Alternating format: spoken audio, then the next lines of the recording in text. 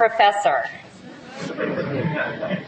Like church. Is it like church too? Welcome everyone to what for Princeton is a very important occasion, which is the opportunity for all of us in the university who have been involved in the strategic planning for the future of the School of Engineering and Applied Science to really tell you, the members of our family, what we hope to achieve over the next 10 years. My job is to briefly do two things. One is try and put this strategic planning process into some kind of context with respect to the rest of the university, and then my most important task is to introduce Dean Klawe. So let me try and begin with context.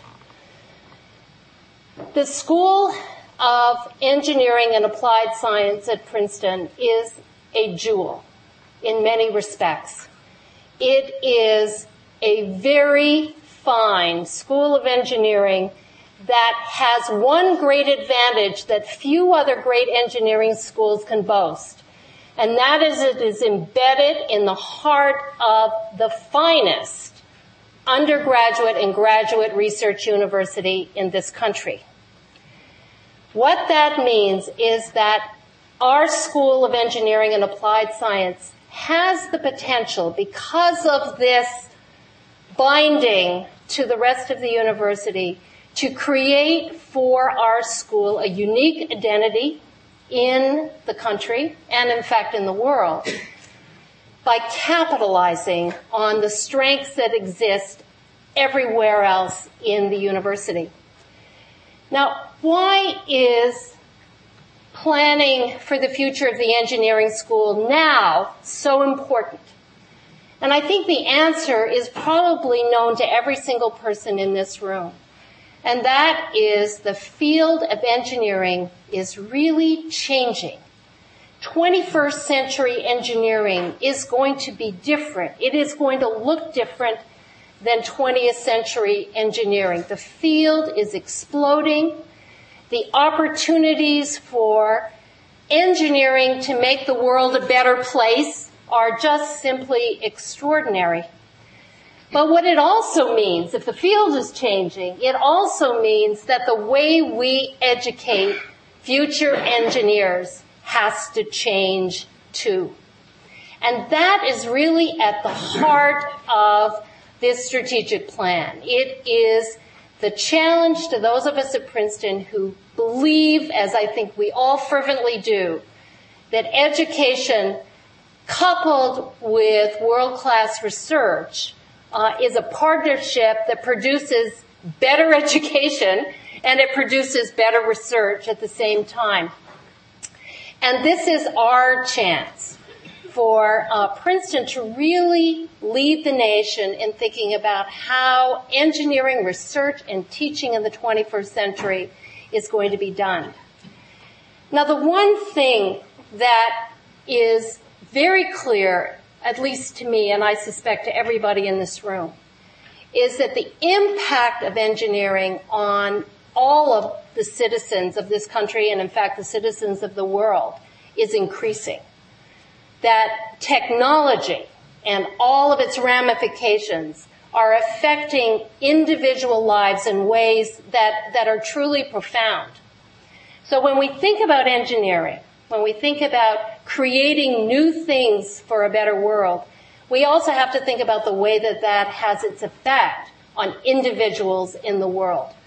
And for this reason, the way we have thought about the strategic plan for the school is to think about not just the pure science and the pure technology, the pure engineering, but its ripple effects, how it in fact affects individuals who are living in Omaha, Nebraska, and how it affects individuals living in Caracas or living in Nairobi or living in Beijing. Because the technology that is being developed here is having ripple effects to individuals all over the world.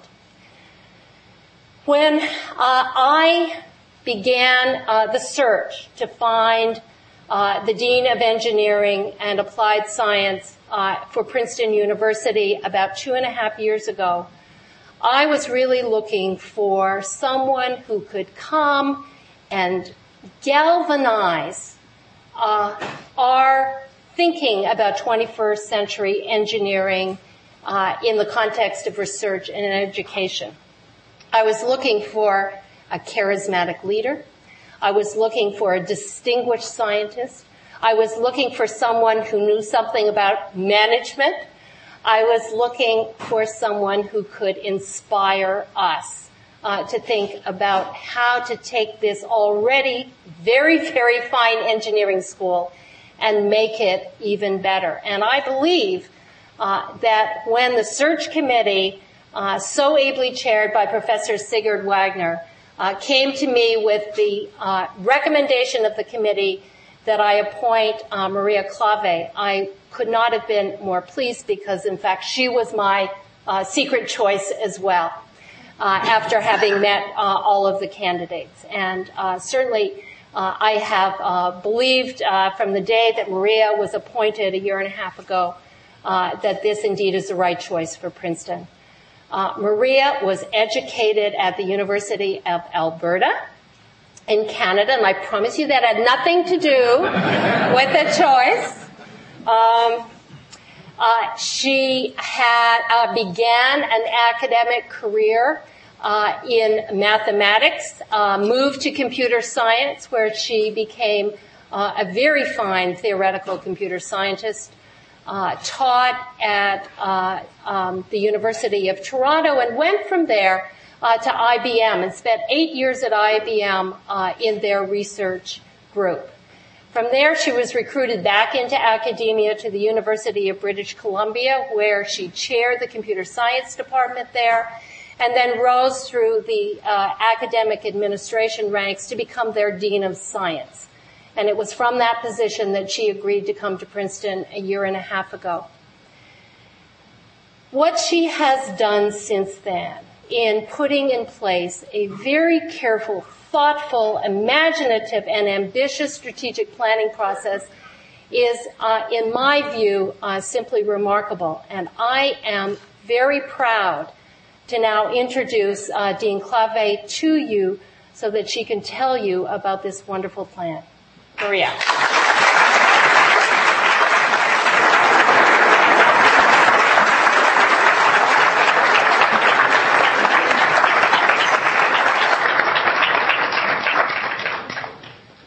Thank you, Shirley. Can you hear me at the back of the room?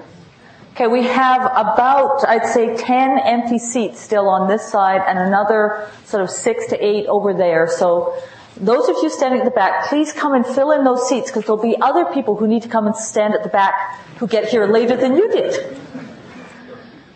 The first thing, and we also have a few seats in the middle as well. The first thing I want to say is thank you. Thank you to Shirley. Thank you for hiring me, Shirley. Thank you to the search committee. Thank you for picking me. But most of all, thank you to all the people who have been involved in our strategic planning process over the last year. And I want to ask 4 people to stand up. Kyle, Sanj, Jane. Where are you, Jane? There she is, and Ben. Okay, these are the 4 people who really made it possible.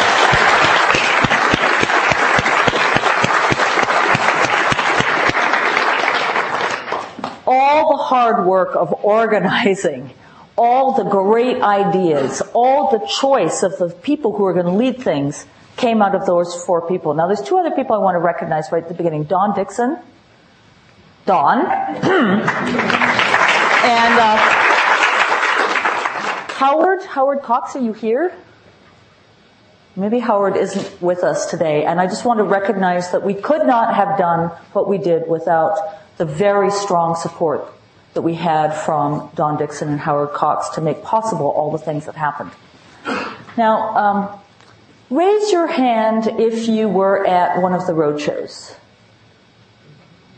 Thank you for coming. Did you bring 10 people with you? Raise your hand if you were one at the strategic planning workshops. Thank you again for coming. I'm going to be giving you essentially the same presentation that I gave to the trustees on April 2nd.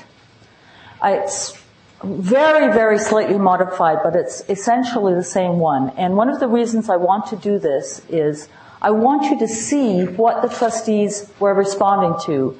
And I have to say that the enthusiasm from the trustees was at a level that I just never could have dreamed of. And, part of, I think the reason they were so enthusiastic is that the ideas we are putting forward, they're not my ideas. They're not even Kyle, Sanj, Jane, and Ben's ideas. They're the ideas of the Princeton family. Not even just the School of Engineering and Applied Science family, of the entire family. Everybody contributed to this. The humanities, the social sciences, our alumni. It is definitely a team project. So, Engineering for a Better World, the Princeton Vision. In this presentation, I'm going to talk briefly about the context in which we were doing the strategic planning, even more briefly about the process, because I think many in the room were actually part of the process and you know about it. And if you don't, there's lots of information on our website about what we actually did. And then, of course, the most important part is to talk about the actual vision we're proposing. And at the end of this presentation, we have hard copies, even glossy hard copies of the vision available for you, and it's also available online. So let me start by the most important question. Now, you are not allowed to answer this if you are a student, faculty, or staff at Princeton. So it has to be answered by an alum.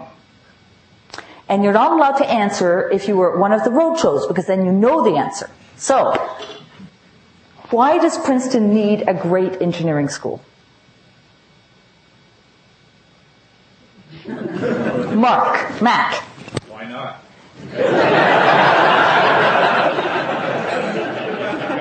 Eric. It should be great.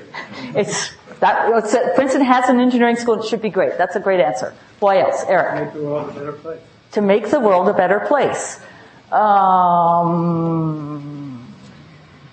Yes. Engineering's important. Engineering's important. Yes, Vicki. There's going to be a new blending of not just engineering alone, but so many technologies and sciences will be blending in new ways, and that's why it has to be a strong engineering school. Could you hear Vicki at the back? She got it perfectly. Because engineering in the 21st century is a new kind of engineering. And for Princeton to play its role in the world, it has to have an engineering school that reflects that and plays a leadership role. You all got it right, but Vicki said it perfectly. Now, one of the things that you need to start out with if you're trying to figure out where an organization should go in the future is you have to figure out where it is right now. And so we might well ask, how is Princeton's engineering school currently positioned relative to other engineering schools? Now, there are such things called rankings. Raise your hand if you've ever read any of the U.S. News and World Report rankings. Whoa, funny thing. So you might ask, how are we ranked according to U.S. News and World Report? Well, they didn't do an undergraduate ranking this year. A year ago, we were ranked 11th as an undergraduate engineering school. Okay, not great, but not terrible. A year ago, we were ranked in terms of a graduate engineering school as 18th. And what I'm really delighted about is that over the year of our strategic planning, so last year we were 18th and Harvard was 17th. This year we're 16th and Harvard is 18th. So just think, if 1 year of strategic planning, just the planning part can move us to ahead, think of what 10 years of implementation will do for us. Now, U.S. News and World Report, I mean, there's absolutely no question. People pay attention to it, but everybody, sort of kibitzes about maybe they're not really measuring the right things. And so academics tend to think that the right measurement is the National Research Council's ranking. Unfortunately, they don't do it very often. The last one was in 1995. We were 13th, and the next one is likely to come out next year. Hopefully we'll have moved, well, let's see, it could be 20 stages ahead if it was 2 for every year. Maybe just 2 stages ahead is more likely, but there are other kinds of metrics that you might want to look at when considering an engineering school. So what this chart shows you, it shows you a total of 7 engineering schools, and it shows you the amount of research funding per faculty member that each one is bringing in. That's the black bar, and it shows you the percent of faculty who are members of the National Academy of Engineering. And you might say, well, why did you pick those 7 universities to look at? Well, obviously Princeton we picked because we're Princeton. MIT, Stanford, and Berkeley are ranked number 1. MIT's has been ranked as the top engineering school for quite a while. Stanford and Berkeley are usually either tied for second place or share second and third in some order. Illinois is currently number 4. Cornell is the only Ivy League university with an engineering school in the top 10. And Caltech is there. They're usually somewhere between 5th and 7th because they're the only engineering school in the top 10 of comparable size to the Princeton school. And if you look at those, at our situation, you can see that we're not that far out of the top 5 in terms of the funding per faculty member. And we're also doing reasonably well in terms of our percent of faculty who are in the National Academy of Engineering. And on that particular note, I want to say Jim Way, the previous dean of engineering, did a phenomenal amount for the School of Engineering. And everything that is in the strategic plan and the directions that we're proposing to go in build on what he did. And in particular, if you look at the growth in the percent of faculty who are in the National Academy of Engineering over the 11 years that he was dean, it was a very substantial growth. And so I probably won't remember to acknowledge all the contributions that Jim made, and in fact that other prior deans, Hisashi Kobayashi and Bob Zhang, I'm very happy to have Bob here with us today in the audience. They all made very strong contributions bringing the School of Engineering forward. And so everything that has been happening over the last year in terms of strategic planning and everything that we will do in the future is building on a very strong tradition for the School of Engineering.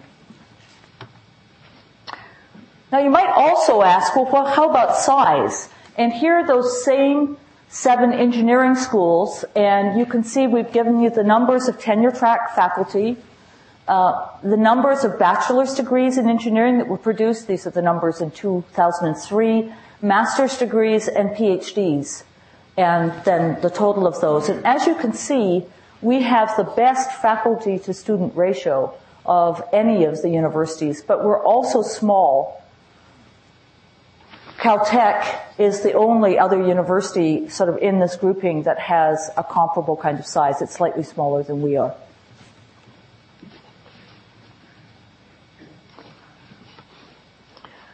So another thing that we'd want to think about in terms of the context is to look at what traditional engineering educational research does and how that matches the challenges and the changes that are happening as we move into the next century.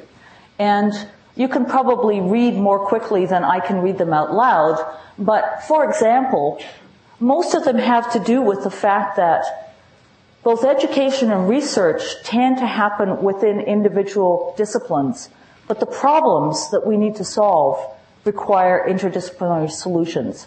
Every engineering school is trying to deal with this because we need to find ways to bring both our faculties and our students, our research and our education, to bring together the different disciplines so that both the students and the researchers can take advantage of the different perspectives and the different sets of knowledge from the different disciplines. You'll also see a bit about the fact that where our students and where our research needs to have impact is out in the real world. But traditionally, engineering schools tend to be fairly students learn within the engineering school and then they go out afterwards into the real world, and there isn't a lot of interchange during their actual education. It's also the case that engineering schools tend to primarily teach engineering students. And one of the things that we believe is incredibly important is that all students understand about technology and its role in the world. Technology is much too important to be left to the engineers of the world, even though the engineers of the world are fantastic. But it can't be only the engineers that are responsible for the decisions that are made. And in fact, today, many of the decisions are being made by politicians or by government officials who understand very little about engineering.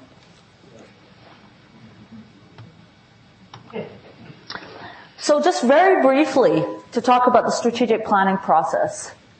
There's only one thing that we wanted to accomplish with strategic planning, and that was that whatever came out of this process, it be something that genuinely reflected the input from the people to whom this plan has to belong.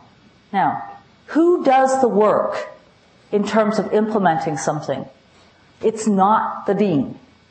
It's not the president. It primarily is going to be the faculty, the staff, and the students, and the alumni. Those really are the groups that have to make something happen. And so what we tried to do with our process was to get the faculty, the students, staff, and not just the engineering faculty, but faculty from all across the university and our alumni involved in deciding what the future direction should be. And probably the thing I'm most proud of everything, is that at the beginning of the process, we asked our faculty members to pick 2 of the 11 one-day strategic planning workshops that were held during the fall. Pick any 2 out of the 11, but come to 2. Over 90% of the faculty came to at least 1 workshop, and on average, the number of workshops they attended was 3. Now, this may not sound like a big deal, but if you know how busy faculty members are and how much they hate strategic planning, you would understand that this was one of the biggest successes for strategic planning ever done in the history of universities. Now, those 4 people I made stand up at the beginning, Kyle, Sands, Jane, and Ben, that's who did it. They did it because they figured out that the planning committees for the workshops should cover virtually the entire School of Engineering, most of the rest of the universities, and seeing they got everyone involved in planning the workshops, of course they showed up. Okay. Here are the 3 major components of the plan. We will set a new standard for engineering education and research by focusing on these 3 things. Number 1, educating leaders. Okay, you're Princeton alumni. Educating leaders, that's a no-brainer. That's what Princeton does. The piece about this is different is that when we say educating leaders, we don't mean just educating engineering students to become leaders. We mean educating all the students at Princeton about engineering and technology so that when they become leaders in whatever areas they go into, they have a unique level of understanding why technology is important, what are the pitfalls, what are the opportunities. The second one is instilling our teaching and research with an interdisciplinary perspective. It's easy to write that. This is something that every single leading engineering school is trying to do. It's really hard to accomplish. So a little bit later, I'm going to tell you why I'm so confident that Princeton can actually accomplish this. The third one is to focus our research on problems that are really important to society and do so with an understanding of the full societal context. So what we're trying to avoid is having people work on a technology that is trying to solve a major problem, but where the people who are working on it have such a narrow perspective or are so focused on the technology that they're not looking at the possible other implications, which could be positive, but often can be negative as well. And so we really want our students and our researchers, our faculty, when they are working on a particular problem and they find a solution, that they are looking at what the broad context of that solution is, not just at the narrow problem that they were trying to solve. Okay. So why is Princeton the university that could actually make this happen? I mean, I have to say, if you look at MIT's webpage or Stanford or Berkeley's webpage, I think we didn't make enough motion. I think this is an energy conservation measure that if there's not enough motion, the lights go out. Now, I don't usually have this problem, but clearly, or maybe there's not enough heat in the room.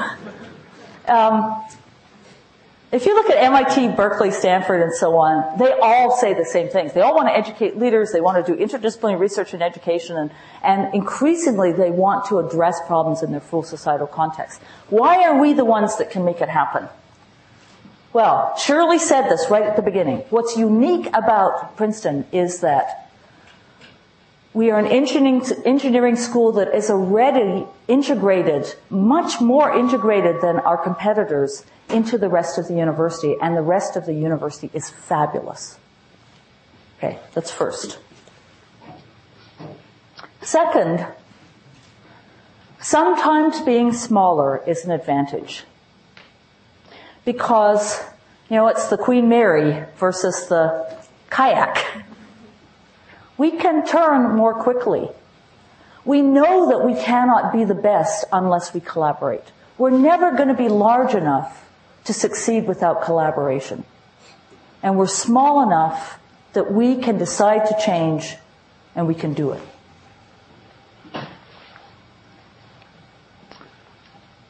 The third one. Shirley said this as well. In fact, I think you gave my whole talk, Shirley. She was talking about this partnership of education and research, and how teaching and research can reinforce each other. Now, I can tell you there are many other outstanding research universities that claim they really care about teaching. And I have to say, nobody cares at the same level as Princeton cares. We have a tradition of really caring about undergraduate teaching and graduate teaching. And we have a tradition of being an outstanding research university. Our plan requires both of those strengths. It requires a commitment to maintaining both of those in balance and in a synergistic relationship. Nobody else has that working as well as Princeton does today. The fourth one, commitment to achieving diversity at all levels. One of the things that every high-tech industry is trying to do right now is get more women and underrepresented groups into their employee base. The reason they're trying to do this is because they really believe, and they have evidence to show, that unless you get the people who are creating the technology to reflect the diversity of society, you don't get as good solutions. You don't get the solutions that are going to actually address the needs of the world. Well, there's a great thing about being at Princeton. We have a female president. Yes, you can applaud.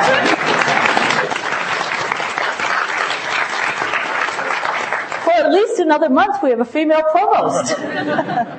We have a female dean of the college, dean of the Woodrow Wilson School, dean of the engineering school. We have a female dean of admissions. We have more women in the senior leadership of this university than any other university I know of. Now, I realize that people can question this, but in the sense you might say, how did Princeton get so far ahead so quickly?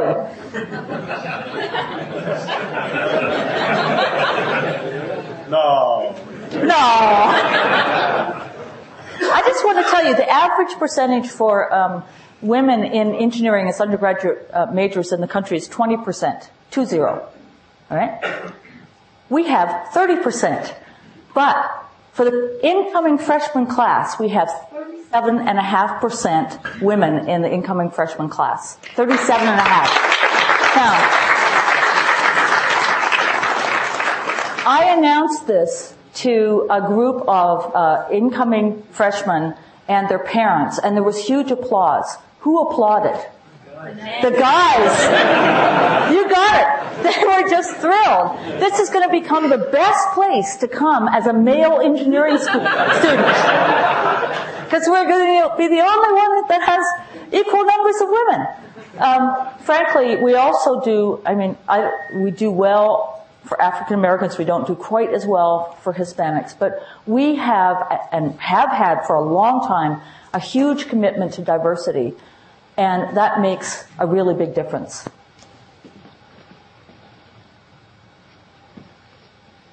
You couldn't do this without having fabulous students. And I have to say, one of the most important things about Princeton are its students. And when I'm trying to recruit faculty, I just say, the students are to die for. And they are. They are just, it's not, for me, it's not just because they're so bright. And they are. It's not just because they're so well-rounded, so multi-talented. But they are. It's because of their heart, their spirit. It's because they believe that the whole point of excellence is to make the world a better place. And the fact that we can do what we're going to do in this vision really depends on having a family, a community, a set of students, and most importantly, a set of alumni who believe in the vision and who are committed to this university in a way that no other university students and alumni are committed to it. So this is why we can do what we say we're going to do. This is why we will succeed. Let me just say why we must lead the way. You all know Princeton's informal motto, in the nation's service, in the service of all nations. I think you all recognize that engineering is changing as we move forward in the 21st century. And I hope you will agree with me based on what we've just been through. We are uniquely qualified to do this. Now, Princeton being Princeton, how could we not do it? This is ours to do. It's our mission. It's our vision. It's going to happen. So, strategic planning initiatives. Well, we've already said engineering education is going to be a huge part of what we do. It's our number one initiative. The second one is we have to create an environment for high-impact interdisciplinary research. And the third one is we have picked, a number of focused research initiatives that are specifically designed to address societal needs and are in areas where we can take advantage of the strengths of Princeton outside the engineering school, where we can bring together the engineering school with other parts of the university and really become leaders in the world at what we're doing and make a huge difference. So let me very quickly go through leadership in engineering education. Here are the things that we want to be able to address. First of all, broadly educate future leaders at the undergraduate and graduate levels. Frankly, I think we do a pretty good job at the undergraduate level right now. I think we do a good job at the graduate level, but the thing we fail at doing at the graduate level is we don't give our graduate students as much of the access to the richness of Princeton. Just the wealth of opportunities that are here in terms of such a wonderful university that's so strong in so many areas. So we're going to do better at that. We're going to be, of course, integrating the societal context into our existing curriculum. We'll be creating new courses that do this. We want to develop our student skills in research, policy, communications, leadership, and entrepreneurship. And for those of you who are here for the Entrepreneurs Network event today, what we're really saying is that we want every student at Princeton to have the skills of entrepreneurship so that when they see an opportunity, they understand how to make a plan, bring together the resources, and execute it.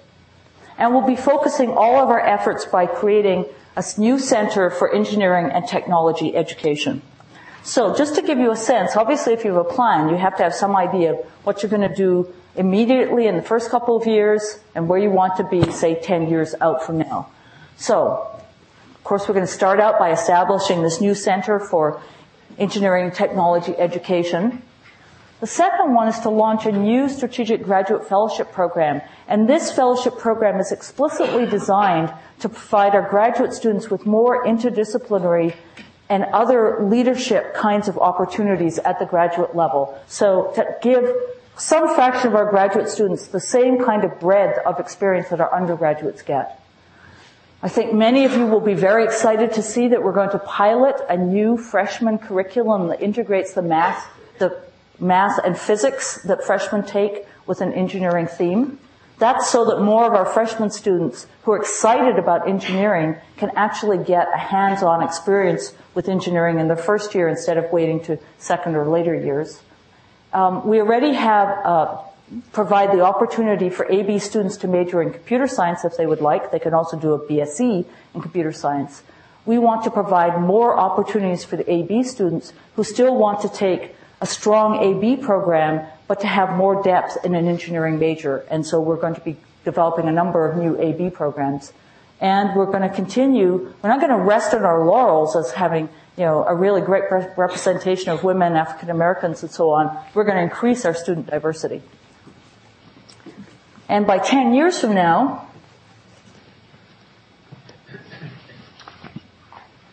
so let me just go to the fourth bullet. We're going to be the first choice school for student applications in engineering at both the undergraduate and the graduate levels. We want to be the place that everybody recognizes that you would want to go to learn engineering. Okay, what about this environment for high-impact interdisciplinary research? So one of the things we're going to do, one of the problems about universities is that I don't know how to say this. Research areas can change very quickly, particularly in engineering and applied science, because fields are moving incredibly quickly. And you want to have an ability to respond to tremendous opportunities. On the other hand, you need to be able to make plans and make commitments to directions that you think are going to have the most impact.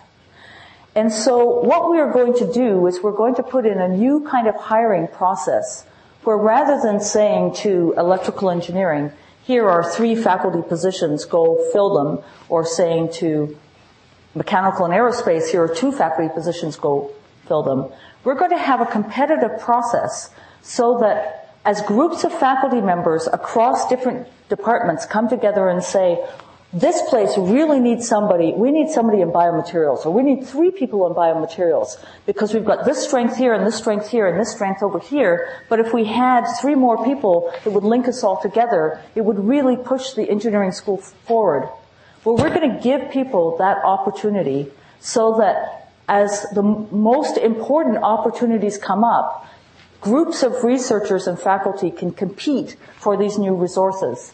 And similarly, we'll be having visitor programs and other kinds of things along those lines. We're doing this because we want to make sure that we give our faculty members the greatest opportunity to see where the future really needs us to go and then be able to move in that direction. We're going to accelerate and deepen our interaction with industry and government, dramatically increase the flow of visitors to campus. We're going to be much more active in terms of winning more national center grants. And of course, we're going to build world-class facilities for teaching and research. Now, you might say, don't you already have world-class facilities for teaching and research? Well, I just want to mention the Friends Center is a wonderful facility for teaching. Thank you, Dennis. And for the library.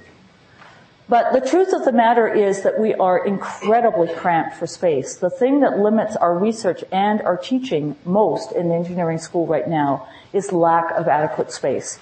And so one of the things, even just for the existing faculty, that we most need to do is to provide them with the space with the right kind of space for the research and for their teaching.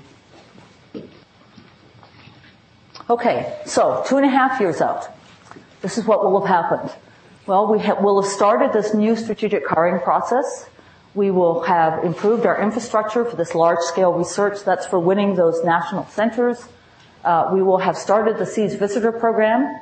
For those of you who live and work around the E-Quad, we will have opened the E-Quad Cafe. It will be right at the entrance when you go to the E-Quad. It's going to be fabulous. It's going to open February of next year. And we will have completed our first new building, the Orphe building, which will be on the corner of Olden and William Street, right over there. And it will open in fall '06. And if you look 10 years out, we will have hired 32 additional faculty, so that will take us to roughly 150. That's an increase of 25% over the next 10 years. So it will be roughly 4 per year for about 8 years. We will have completed 2 more showcase buildings. The most important of those will be a PRISM building, which we hope will be well underway 5 years from now. PRISM is the new Princeton Institute for the Science and Technology of Materials, and it's one of our major initiatives, as you'll see in a moment. Everybody will be looking at Princeton to what's happening in engineering education and research. Well, you can read the rest of it.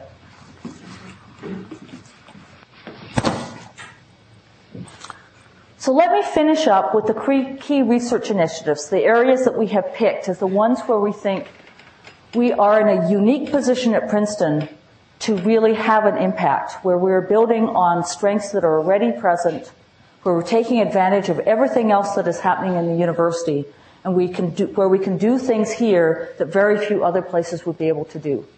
We've divided them into 2 groups. The first group, in orange, are ones that are really around either new technologies or approaches, overall approaches to engineering.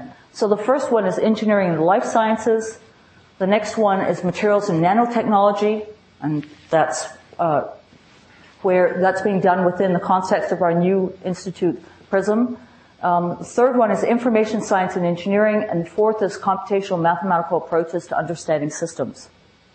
The ones that are listed in black are ones in which we've taken a particular societal need and coalesced around that. So the first one is urban environment. That's one where we're going to be working very closely with the School for Architecture and also the Woodrow Wilson School and the Princeton Environmental Institute, and look at environmental issues that affect urban areas. Next one is energy and a sustainable future. Third is engineering for the developing world. And privacy and security, and engineering and culture. Let me just say a couple of words about engineering and culture. One of the really most energized workshops we had was on engineering, arts, and humanities. Now, there are very few engineering schools around the country where you have joint programs between humanities or fine arts and engineering.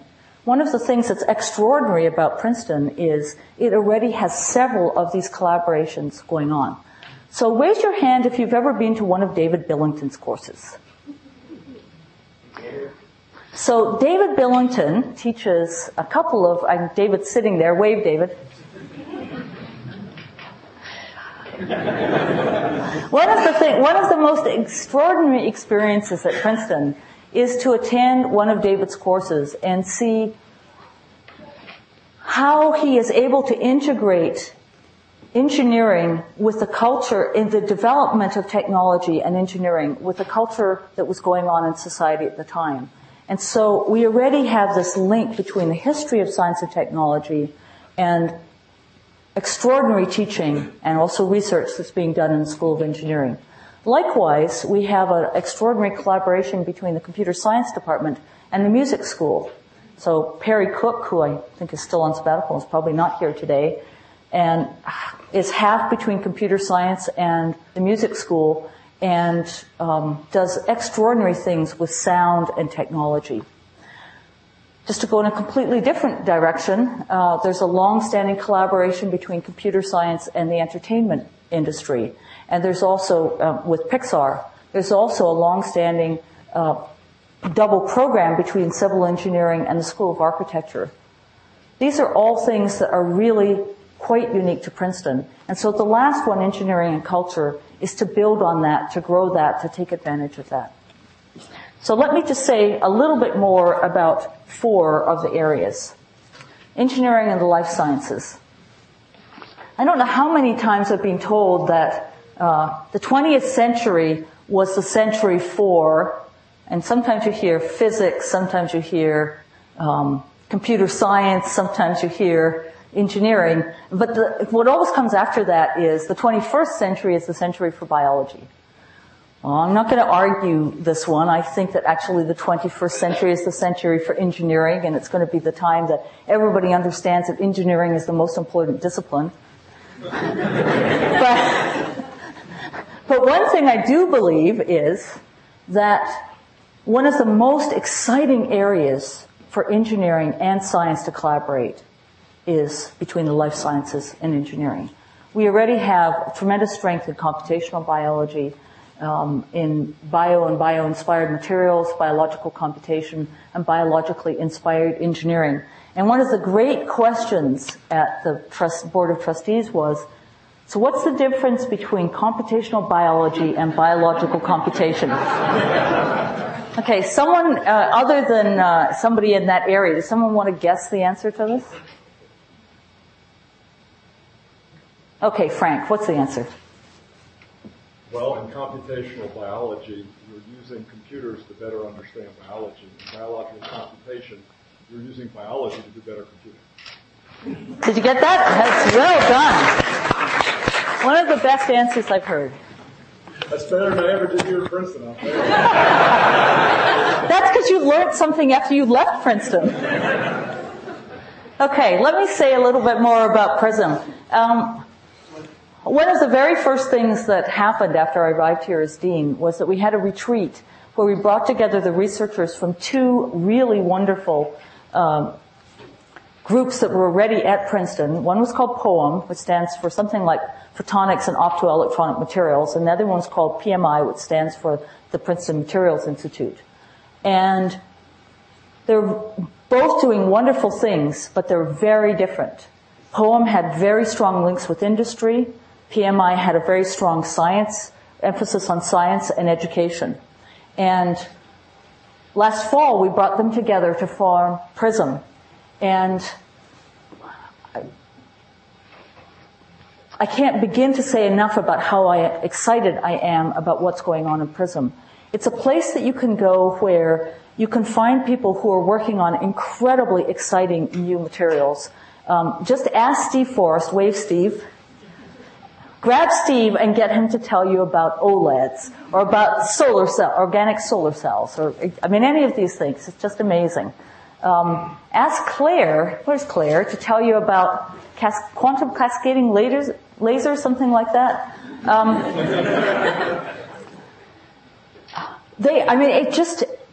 You listen to these people and you can see the future unfolding in front of your eyes. But they're also doing wonderful things in terms of outreach into the schools. They're doing wonderful things in terms of the theory of materials. I cannot say enough about how much I think this has to offer, not just the research community and the industry, but our students in terms of the ability to have an institute like this and be such a major part of Princeton. The other thing I want to say about PRISM is half the people in PRISM are not from the School of Engineering. They're from science departments. And so it's a great example of, again, two communities coming together and working together. Privacy and security. Ed. There he is, just about to run out the door.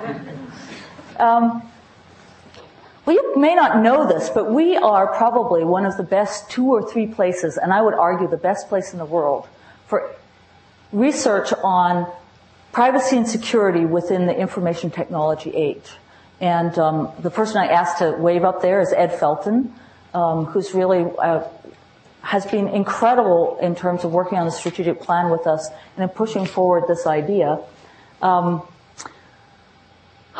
What we're looking at is really trying to understand how you can take care of issues related to privacy and security when you're having technologies such as sensors, cameras throughout your cities, information on all aspects of all of our lives being collected on a regular basis. How do we create a system that preserves the privacy and security rights that are so important to our society and still enables us to take advantage of these technologies? Well, Ed Felton, Andrew Appel, Ruby Lee, Vince Poor are all people here who are working on this issue. This is, again, something that we're going to do very closely with another part of Princeton. In this case, it's going to be a joint initiative with the Woodrow Wilson School. They're incredibly enthusiastic about it. The third one that I want to say just a little bit more about is the developing world. So of all the areas that came out of the strategic planning that surprised me the most, this was the one. Now, the reason it surprised me the most was, this is something I've been really passionate about for about 4 or 5 years. And I didn't put it on the list of strategic planning workshops because I didn't think that there was a lot of interest in it already at Princeton.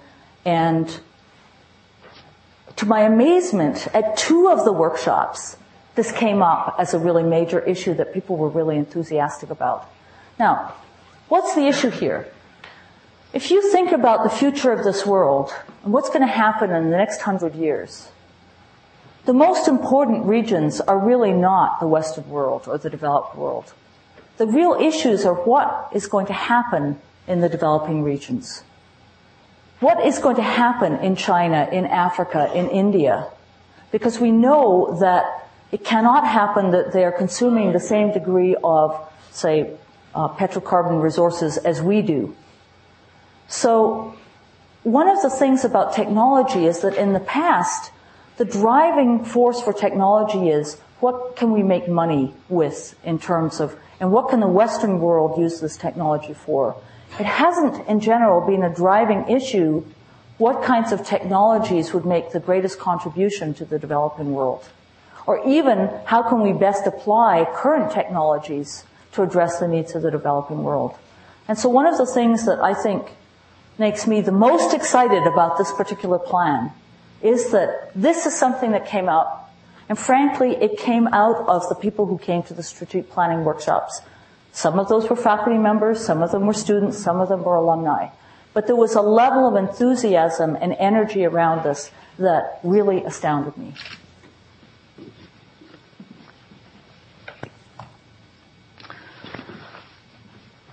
So, I think you'll agree with me that our goals are ambitious.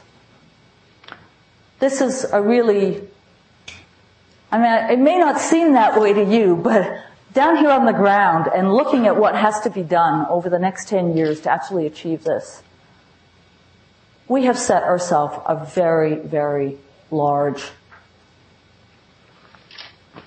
ambition, goal, set of tasks.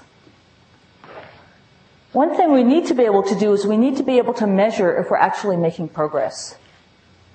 And so what we've been doing is we've been thinking about what are we going to measure now in terms of taking our temperature of where we are at the beginning, and what are we going to track as we move forward?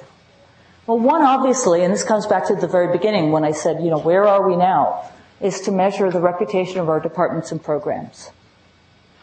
The second one is the quality and diversity of our faculty, staff, and students.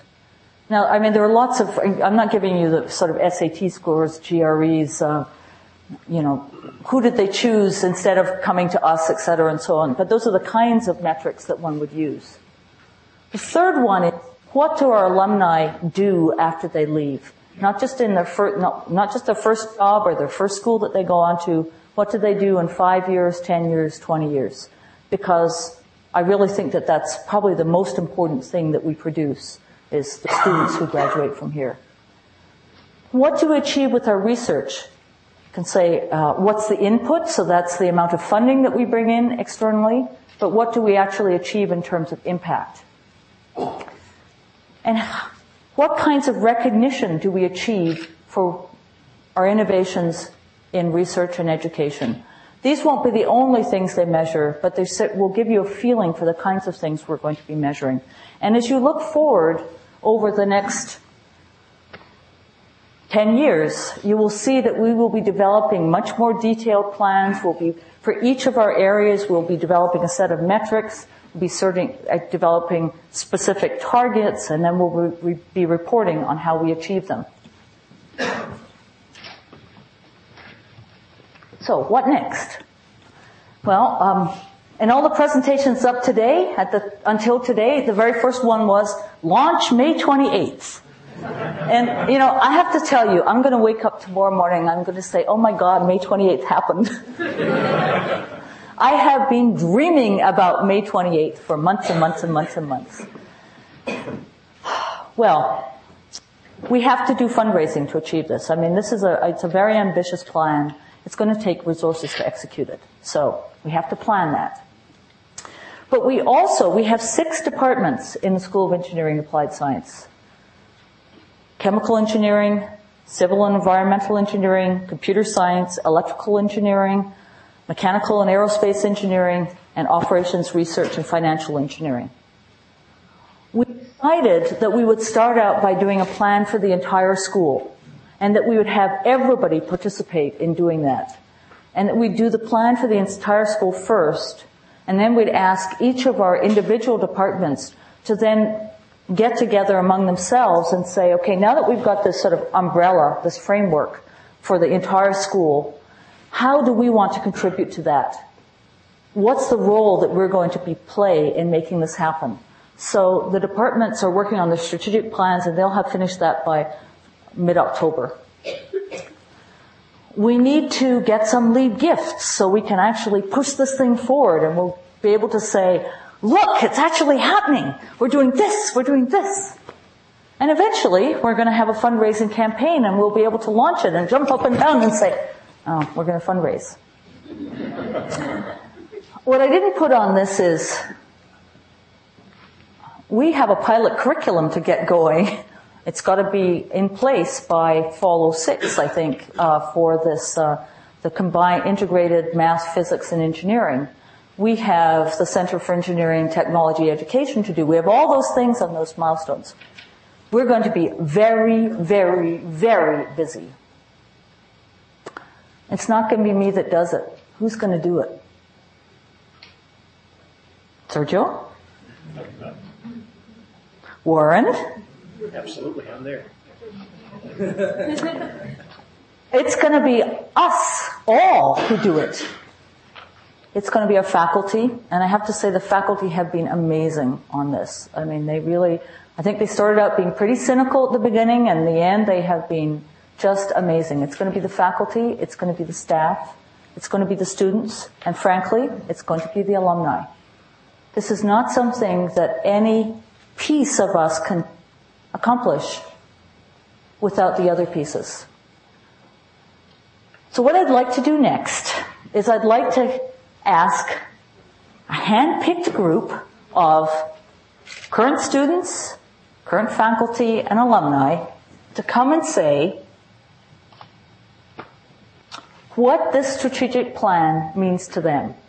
This is the list in order, and I'm going to ask each of them to briefly introduce themselves to you before they say why this plan excites them, what they think it offers the School of Engineering in Princeton. Don.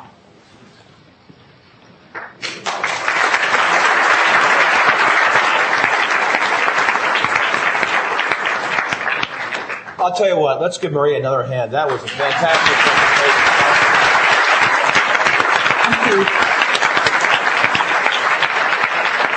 But you can tell I'm in the class of 69 by this jacket, right? This is a wonderful opportunity for me. I'm a venture capitalist in Silicon Valley. I'm a mechanical engineer from the class of 69.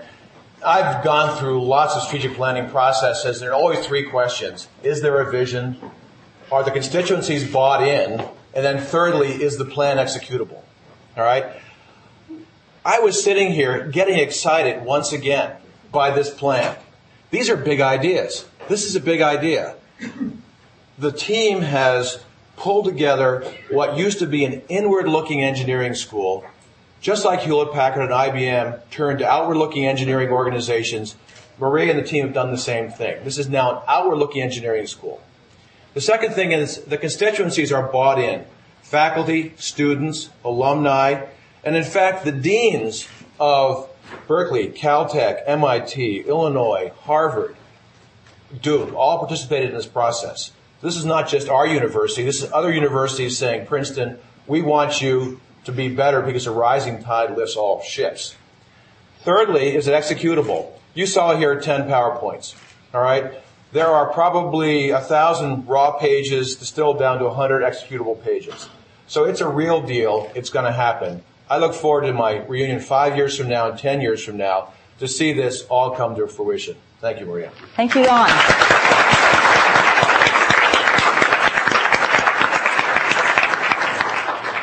Hi, my name is Abhinav Agrawal. I'm a senior in the electrical engineering department. When Maria first asked me to participate in the strategic planning program, I was very, very skeptical. You know, these kinds of things happen with every change in leadership. You gotta have a new strategic plan, an overhaul. Would it really achieve anything? Or would it be like Shakespeare said, full of sound and fury, but signifying nothing? After all, you know, I was a hardcore engineering student, not some McKinsey management consultant. Would I have the time? Would I have the time to participate in these workshops, you know, go through making, you know, mission statements and, you know, all that other stuff?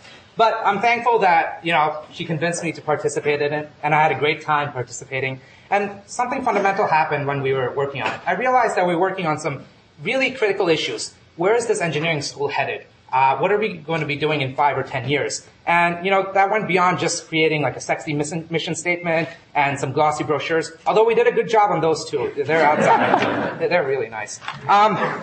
So I was going to talk about the diversity with the more women, but Dean Klawe kind of stole my thunder there. You know, trust me, as a male engineer, it's kind of nice to have a girlfriend who understands what you're talking about. So I'm excited about the 5th reunion.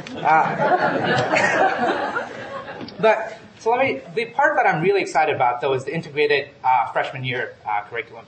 When I first came to Princeton, all I took freshman year was physics, mathematics, and chemistry. And let me tell you something. The math department here stinks. It's awful. And, you know, it just stinks. There's no, you know, they have 8 majors a year. That's, you know, it's not surprising. And most of my friends who were engineers who eventually ended up not doing engineering, it wasn't because they didn't like electrical engineering, or it wasn't because they didn't like the professor in mechanical engineering. It was just because math was too hard and, you know, physics was not fun. Or they were stuck Thursday night, you know, doing a chemistry lab while their friends were out on the street. So hopefully this new integrated curriculum will change it, and we'll get to do some real engineering freshman year. That would be really exciting. The other thing is sort of the ability to do research. If you're like me, you find classes boring. Problem sets, exams, professor, you know, who wants to deal with that? What you really want to do as an engineer is tinker with stuff. You know, you want to take a piece of equipment, you want to mess around with it, do some research on it, maybe get some grants, you know, go to a research conference if you can. And hopefully this new focus on interdisciplinary research will give all of us an opportunity to do that. Last of all, it's so nice that we're going to have an equat cafe. Now all we have to do is get the hours extended to 3 a.m. Thank you.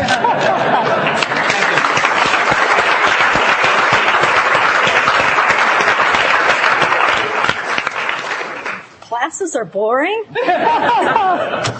I'm Margaret Martinosi. I've been on the engineering faculty in electrical engineering for 10 years now. And so as with some of the other people, I think I was a little bit skeptical at first. And what I'm going to talk about in my 2 or 3 minutes here right now is one session at one strategic planning workshop that sort of changed me and made me a lot more enthusiastic. So as Maria mentioned, engineering for developing nations became one of the themes that came into the strategic plan. And one of the sessions in which it came up was a roundtable at a workshop in which a bunch of us who had been thinking about this issue but thought we were sort of each on our own about thinking about it, realized that there was actually a serious critical mass, a community of people interested in these sorts of problems. In my case, I've been working on a project called ZebraNet for the past couple of years, where my grad students and I and some other faculty are building novel wildlife tracking technology. And in January, we brought it to Kenya, to Princeton's Impala Research Center, and deployed it for the first time on real live zebras. So it was very exciting. It's an example of technology that's very interdisciplinary, but it's also gotten us thinking beyond the specifics of wildlife tracking and thinking more about how to support technology in developing nations more generally. So what do we mean by that? We mean things like low-cost networking technology for sparsely populated areas. In America, we talk about the last mile problem, which is getting broadband out to someone's home in a neighborhood. It's very high cost for the number of people who use it. Well, imagine if you have a sparsely populated area with relatively poorer people who can't pay as much for that service. How do you get not the last mile, but the last 10 or 100 miles of service out there? Another key issue that's related is distance learning in developing nations. So in many countries, the urban populations are fairly well served by schools, but when you go out into the smaller towns, there's quite simply a teacher shortage because everyone who's educated enough to teach is trying to get out of the country and into the cities where the incomes are higher. And so the ability to use technology to get teachers and teaching materials out to these sparsely populated areas is a really important problem. There are real engineering research problems to solve here in terms of coming up with low-cost solutions that match the constraints of the issue. And overall, I think it's really exciting because what engineering is about, to me, is about taking scientific theory and translating it into societal impact through real-world solutions to things. I think it's exciting for students because they get a broad view of things. They get to see prototypes that actually change people's lives. There are broad tie-ins to places like Woodrow Wilson School, other public policy aspects of the problems. And so it's really exciting. It's fun to think that what I had thought would be sort of a hobby, a sideline, something I would do in my spare time, is now something where I can join together with colleagues, faculty, and students and work on real solutions across the disciplines. So that's my spiel.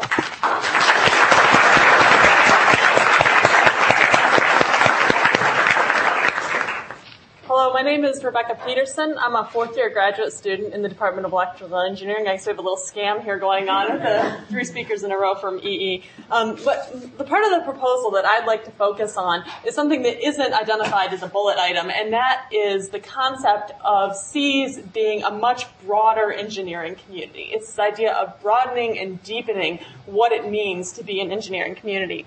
And what I mean by that is that Dean Klawe has here given us a vision of a place where AB students can come and take a class, not be intimidated, where BS students can worry about what the societal impact of these technologies they're learning about, where visitors from around the world can vie to come spend time with their Princeton colleagues, and where students are transformed into engineering leaders. Of course, Princeton does all of these things already and does them well, but this vision gives us renewed enthusiasm and strengthens this commitment to deepening our definitions of who and what are part of a Princeton engineering education.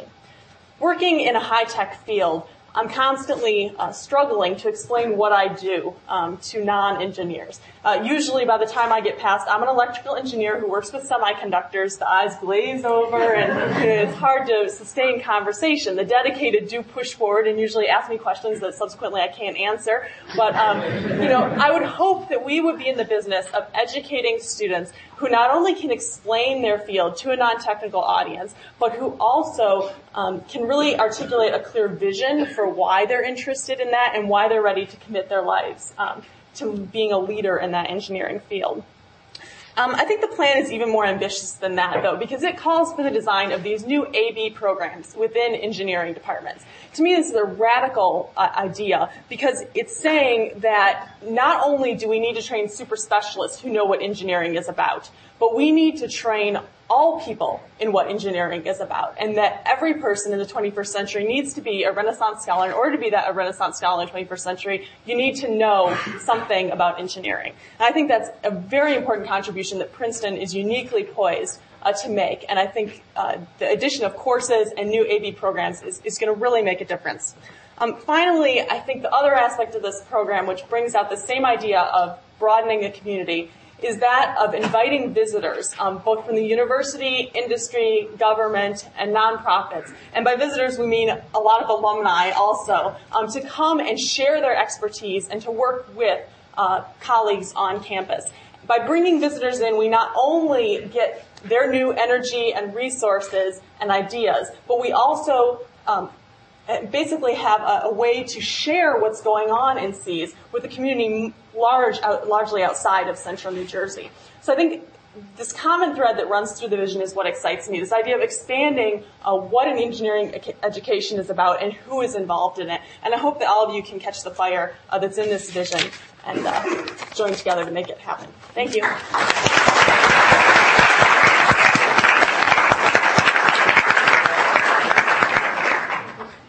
I'm Ronnie Surkar. I'm a faculty member in the Operations Research and Financial Engineering Department.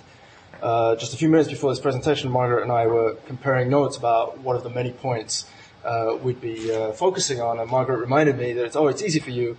You guys are getting a new building. So obviously that is very exciting, and we are looking forward to that, bricks and mortar, in 2006. Funnily, our current students, juniors and seniors, they absolutely do not want to hear about the building. You cannot tell them about it because they'll have graduated by the time it is up, but we hope that when they become alumni, they'll come back and visit us. I was very privileged to be on the planning committee for the workshops, and I was a co-organizer of one of the workshops, which was understanding complex systems. And one of the advantages of, one of the benefits of being involved in that was the great interaction we had with many colleagues. We were a committee of 11 from all 6 engineering departments, plus applied math and some other parts of the campus. And we had many meetings leading up to the workshop, and it was very instructive to learn about the research that other people were doing, both within C's and on other parts of the campus. And that was also something that came out of the workshops. One of the challenges that we had in this workshop on complex systems was to try and, if not define, to at least narrow down what are complex systems. And the cross-disciplinary nature of the committee and the attendees, I think, helped us in that regard. So we were discussing things, whether they are complex systems such as financial markets, which is something that I'm interested in, or whether they're biological, ecological complex systems, or the internet, and what the common techniques and approaches are. And that's one of the bullet points that Maria mentioned, computational and mathematical approaches to complex systems. And obviously I'm very excited about initiatives in that area. One other part that I'd just like to mention is the development of the AB programs, and we're very much looking forward to going in that direction and strengthening the ties to other parts of the campus through an undergraduate program in that direction. Thank you.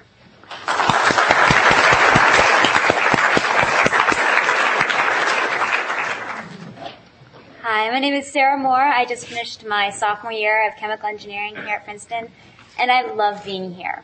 As an undergraduate, as many of you who have been there know, they treat us well here.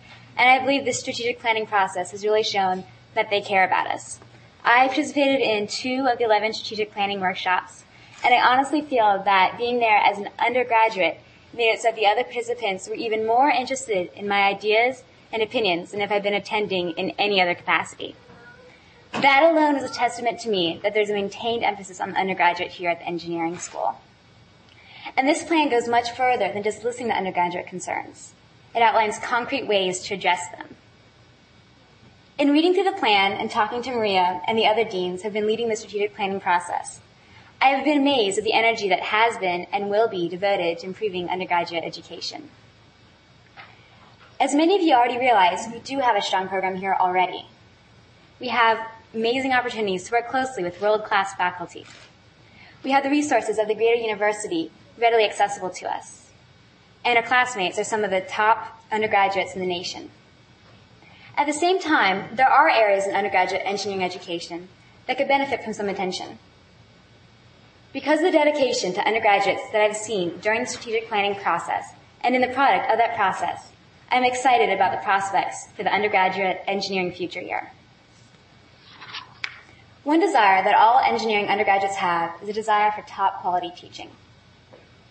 Every student has likely had at least one professor or graduate student assistant instructor that has been a truly fantastic teacher. We've also all had those classes that did not receive exactly perfect marks on course evaluations. The plans for establishing the Princeton Center for Engineering and Technology Education will be a giant step in moving towards excellent teaching in all instances. Professors and teaching assistants will soon have a resource to help develop both engaging course plans and their own teaching abilities. The center will also work to support classes that really show the cross-disciplinary nature of engineering and put technology in a societal context. 2 approaches that I believe will move Princeton to a position of leadership in undergraduate engineering education. Another frequent comment from C's undergrads, as Abhinav alluded to, is that the freshman experience here leaves you wondering what exactly engineering is. we're not exposed to the exciting applications of engineering until very late in our curriculum. The niche to develop a first-year freshman experience integrating real-world engineering applications with fundamentals of math and physics will really change this. No longer will engineering freshmen spend their hours in unconnected introductory math and science classes wondering what it is that they're saying when they claim they're engineers. Instead, the School of Engineering will be able to captivate BSc students from the first semester, showing them what engineering actually is, and assuring freshmen that they made the right decision when they checked the BSc box instead of the AB box on their Princeton application. One last aspect of the plan that I wish to highlight is the summer experience support that SEAS will soon provide to undergraduates. Over the past 2 summers, many of my friends have been able to locate rewarding positions in research over the summer, but have had difficulty in locating funding. Plans to provide direct support through seed funding and indirect support through guidance in locating other sources of funding will address this issue. In addition, we have a fabulous network of loyal alumni and friends who are also a valuable resource. You all can provide valuable career advice to us and also facilitate the formation of Princeton-specific internships that expose undergraduates to the variety of fields that their technology education prepares them for. Such internships will not only benefit the students, but also the employers, who will gain a top-quality employee who will likely be a prime recruiting target once they finish their career at Princeton. The SEAS Summer Internships Program will be a driving force behind the formation of such relationships between students and entities representing the variety of career pathways, from industry and academia and business to government and nonprofits. Undergraduate education is a primary focus at this university. And I know, and I realize, and I strongly feel that the Princeton Vision Strategic Plan will further thrust undergraduate engineering at Princeton into the spotlight as a great program with great potential to be even better. Thank you.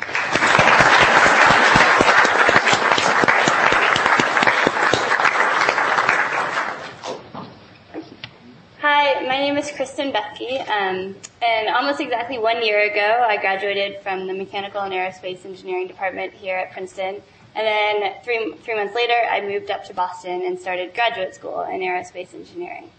And I am excited about the Princeton Vision because I believe it will create engineers who do ask and answer the question why instead of just the question how. I have to admit that when I started in the highly focused, intense academic environment of graduate school at a technical research institute that is very different from the liberal arts university of Princeton, I felt quite out of my element. In fact, I was distressed. It was hard, first off, but it also seemed that so many of my fellow students seemed to be solving problems just for the sake of solving problems. They'd always been good at math and science, and so they continued to do math and science. Few students seemed to be asking, why am I doing this? And that caused me to begin to doubt whether I had found a satisfactory answer to the question of why during my undergraduate years at Princeton. We always hear that as alumni we'll be in the service of the nation and all nations, but I have to admit that my fellow MAEs and I didn't talk too often about how we would actually do that. And so in my first few months of grad school, I became increasingly unsure of whether or not my engineering studies and research really mattered. But then in February, I attended the Strategic Planning Roadshow in Boston, and I was extremely encouraged. In Dean Klawe and the rest of the team, I saw a group of people who were determined to make Princeton's engineering school a place that challenges its community to think about and understand the societal context of engineering. In the future, the question why will be asked and answered at Princeton.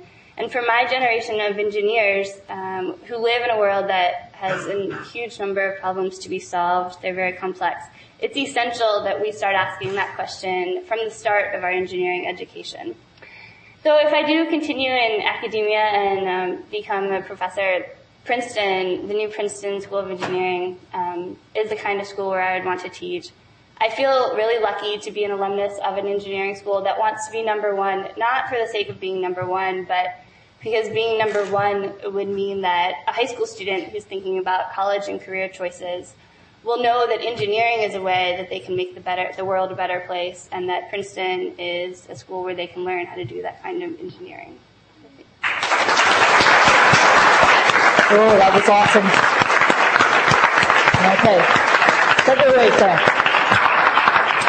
Boy, are these young students, recent graduates, faculty from Princeton terrific. Let's hear it for them.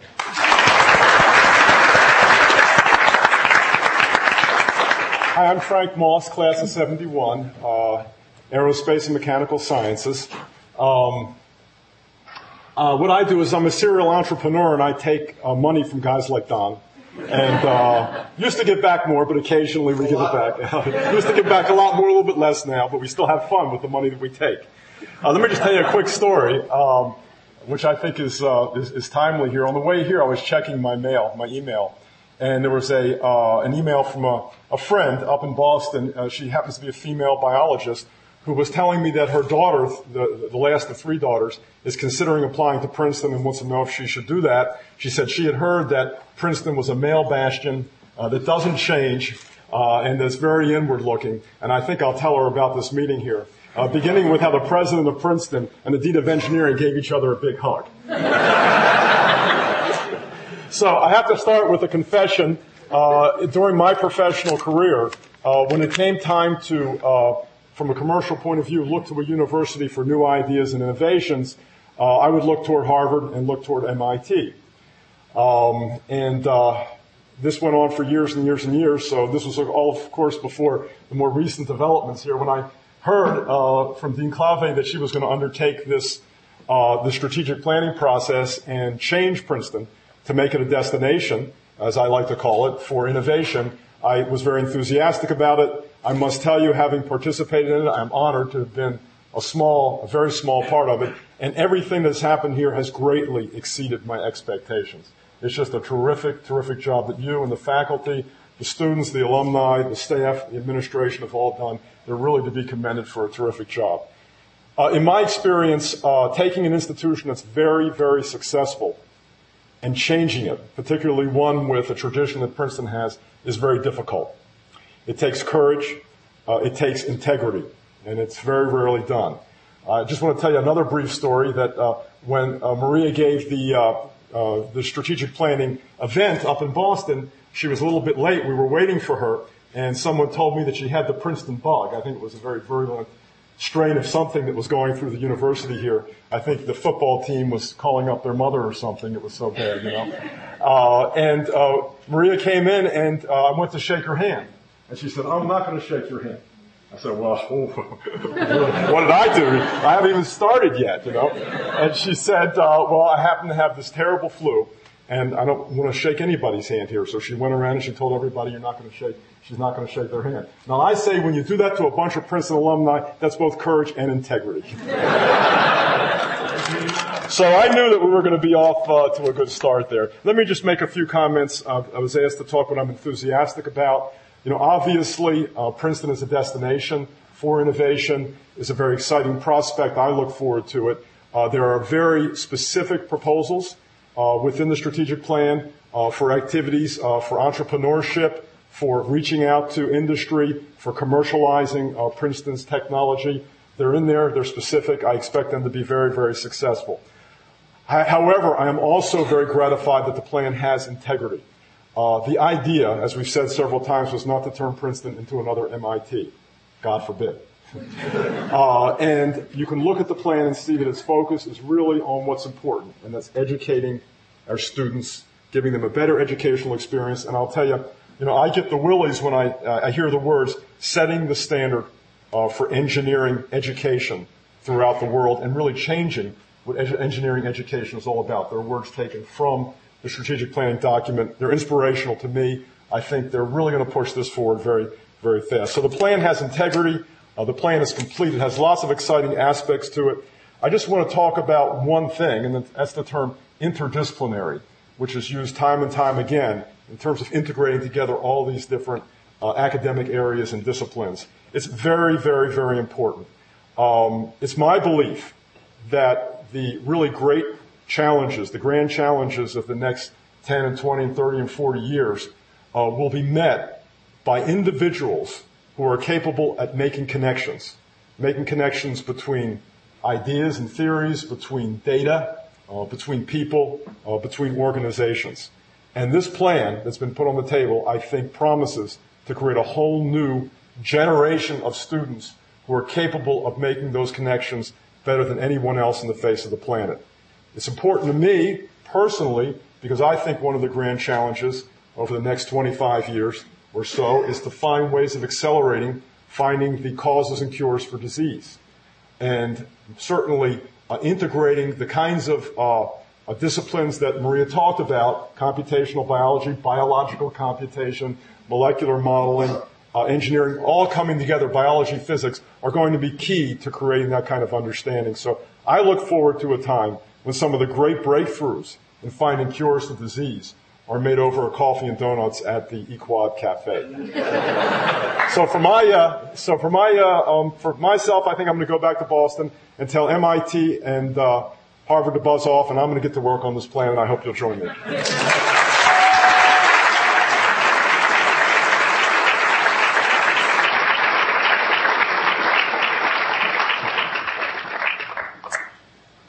I want to thank our wonderful voices from Princeton. Thank you, each one of you. Abhinav, you know I'm teaching calculus next fall. And I'm doing it just because of all the students who told me that they hated how math was taught here. We have a reception waiting for you out there, and I'm looking forward to hearing from you in groups and individually. And if I don't talk to you this evening, please feel free to email me or send me a letter. I want all of you to be part of this plan. I cannot tell you how excited I am. The next 10 years are going to be amazing, and I hope you're going to take as much joy and excitement and enthusiasm as I have as we move forward and do this together. Thank you for coming here today.